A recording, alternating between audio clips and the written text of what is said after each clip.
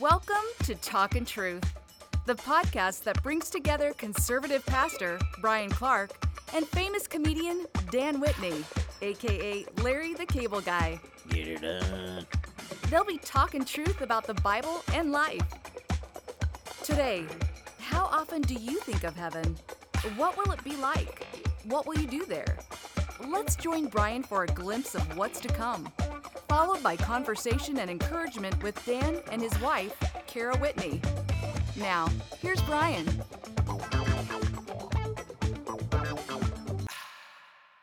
Many Christians get caught up in trying to predict exactly how things will play out in the end. In the church world, we refer to this as eschatology or end times theology. But here's the deal. What if we get so focused on trying to figure out all the details that we actually miss the point? For those of you who haven't been around the church, you may not realize there are many different ideas about how the end times events will play out. Good, godly Bible scholars disagree on many of the details. For certain, no one could say the Bible is really clear on all the details. I take the position that when the Bible is unclear on something, it's unclear on purpose. In other words, maybe figuring out all the details of the end times is not what God wants us to focus on. When you read through the New Testament, it becomes clear that there is a significant amount of attention on the return of Christ. When Jesus departed in what we call the ascension, he promised he would return. This is what Paul referred to as the blessed hope. Life was very hard for Christians in the first century. Many were persecuted and put to death for following Jesus. Their hope was not in a promise of health, wealth, and prosperity. Their hope was that no matter how hard life got, Jesus is coming back, and your future as a follower of Jesus is magnificent. Jesus wins, and because that's true, we win too.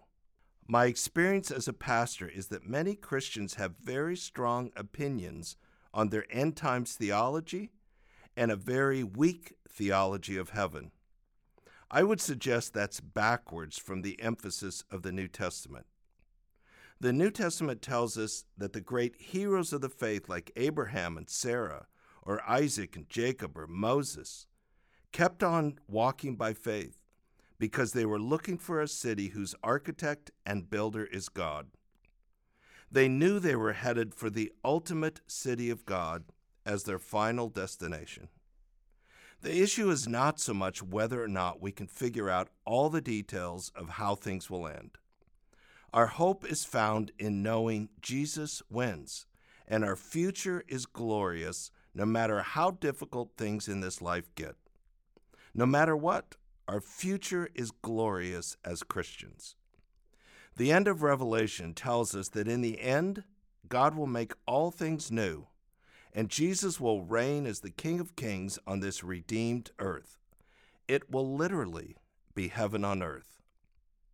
We are told it will finally be a place of no more tears, no more pain, no more suffering. It will be a place of unimaginable joy.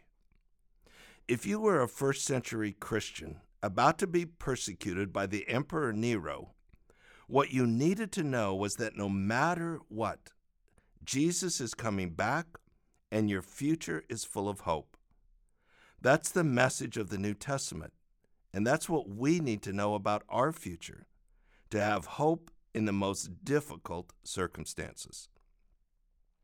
What exactly will it be like? Well, that's kind of hard to say. Will we have physical bodies? Yes. What age will we be? I'm not sure. Will there be children? Maybe. Will we know our families? Certainly. Will we run and hike and adventure? Yes. Will we write music or do comedy or paint or sculpt? Yes. For Dan's sake, will there be golf? Sure, why not? Will there be animals? Yes. Will our pets from this life be there? Maybe. So let's bring in Dan and Kara, and let's talk about this. Wow, there's so much cool stuff in here. First of all, as far as golf goes, yes, I do hope there's golf up there. But I do have to say, I do not want to make golf an idol. I do not want to think about golf.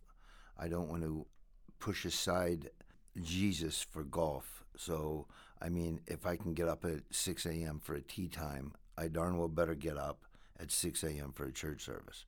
Seriously, that's a lot of people, when it talks about idols, golf can definitely become an idol if you think about it and you're obsessed with it more than you are. So being a follower of Christ, I do not want that. So anytime that seeps in, I smack myself in the face because I don't want that. You know what I mean? Yeah. I don't want to miss opportunities that Jesus gives me to do things for his work, because I'm doing that. But I will say, there's been a lot of times on a golf course, I always say this, Brian, I always pray and I say, I hope somebody asks me today why I'm always happy. How come you're always happy? And then I always get a chance to share the gospel a little bit, throw some seeds out. And that happens a lot. So that's a good thing. But I want to throw that out there for people who live to golf. Don't make it your idol. I mean, if you can do a tee time at 6 a.m., then, my gosh, you can get up and go to church and be with other believers for an hour. Also, when you see people going on the internet and they're always arguing over the dumbest things that don't matter, it's so frustrating. I see that all the time on Twitter, on Facebook, people arguing because they want to act like they're smarter than the other person. And it's like... It's like, look, the only thing that matters is the gospel. That's what matters. You're right. Jesus wins in the end. Focus on what matters. Jesus is the focus. If you just focus on the gospel and what you're supposed to do, you're right, Brian. We win in the end. Jesus is going to win in the end. So just focus on the gospel. Quit arguing in front of non-believers over stupid stuff. It doesn't make any sense. Well, the Bible, I love this quote, Brian's quote, the Bible is unclear on something. It is unclear on purpose. Okay, so Revelation, we're blessed to know it and read it. By the way, does that work in the house? Like if you're unclear on something for me, is that on purpose? No, that's just, I'm female. That's just how we roll. There's always purpose in it. So we're unclear, and it's on purpose, but we're blessed to read Revelation. So would it be best? You know, the people Dan talks about, they argue about things, they try to predict on time. Is it maybe the best way to approach it? It is, from what you just said, a book of worship. Revelation? Yeah. Yeah, so I think it is. It's properly understood. It's a book that culminates in the celebration of Jesus. So it is a book of worship. But you throw in Ezekiel, Daniel, the Gospels, Thessalonians, and people put together pretty elaborate end times theology systems. And these are really smart people that love Jesus, and they believe in the authority of Scripture, but they don't see it the same way. And I think that's helpful. It's just not that clear. There's certain things where Bible scholars agree, and there's other things where there isn't agreement. Would you say then that, I hate to say something is not important to God. Would you say that that's just, or maybe it's just not his focus? I think it's a great question. I'm going to answer it by saying I think sometimes what we've done to it isn't the intent of the writers. So think of it this way. If you had a panel and you had Paul and you had John and you had Jesus, you had Ezekiel and Daniel, and you ask each of them, you ask each of these preachers to present a different end times scenario. Right. And those on the panel are listening. I think it's possible at the end of those presentations, they'd be like, we don't really even know what you're talking about. Like that wasn't the intent. I mean, go go to Paul, for example. Where do you get the idea that Paul's intent is to create this elaborate eschatological system rather than understanding each text within its context? And what were those first readers to understand, and what did they need to know in order to get through really difficult times? Mm-hmm. So we take it and kind of pull verses from all over the Bible and make it into something pretty complicated. Right. What I'm saying is I'm not even sure that was the intent. So we're sitting in America where things are pretty safe, Yeah, and we're pretty pretty easy. cushy. Yeah, Yeah. absolutely. But if you're in the Middle East or in China as a Christian, you're probably not arguing about exactly the way the end times are going to play out. You just need to know at the end of the story, there's got to be hope. Right. And the hope is Jesus. And thankfully, Bible scholars agree that is the story. Jesus is coming back. The future is magnificent. We may not understand all the details en Right. route to that. Yeah, there's not a lot of trib arguments going on in China and Syria right now. No. Well, and I noticed too, you mentioned these great heroes of faith, and it's Abraham, Sarah, Isaac, Jacob, the list goes on.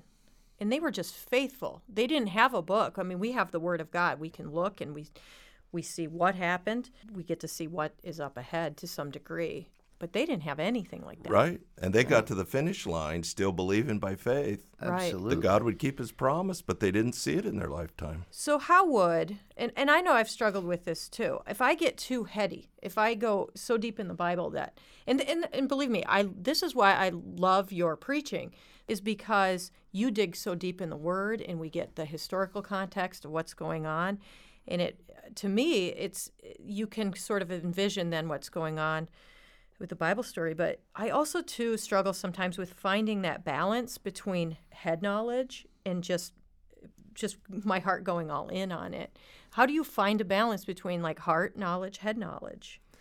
So a model that we use in preaching has just been really helpful for me over the years, and that is understanding followed by belief followed by application.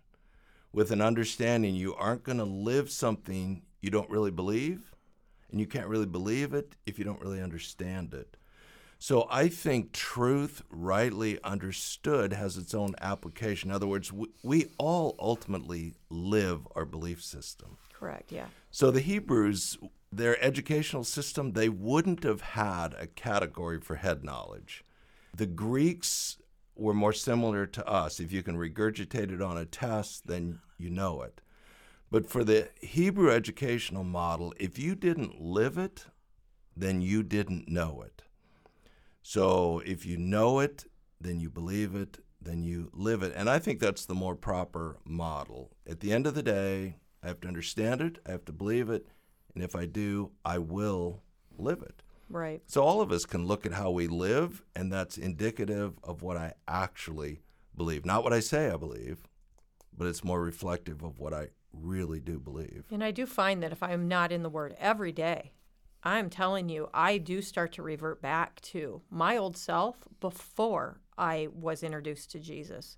So just how important that Word is, Yeah, absolutely. I think the volume of lies that come at us all day, every day, through 100 different ways is powerful. And if we aren't combating that with truth, then we're likely to get off track and believe some things that aren't really true. Absolutely. That's why it's so important to stay engaged. You got to stay engaged. If you don't stay engaged, you're in a lot of trouble. And remember, the main focus, if there's people arguing about stuff like this, I mean, come on. The main focus is the gospel. That's the important part. Keep your eyes focused on Jesus, and let him win in the end here. Don't you're not helping him out any. Yeah, I think, there's primary things, primary doctrines. So biblical scholars that believe in the authority of Scripture all agree on these primary things. Right. And then there's secondary things where there's some disagreement.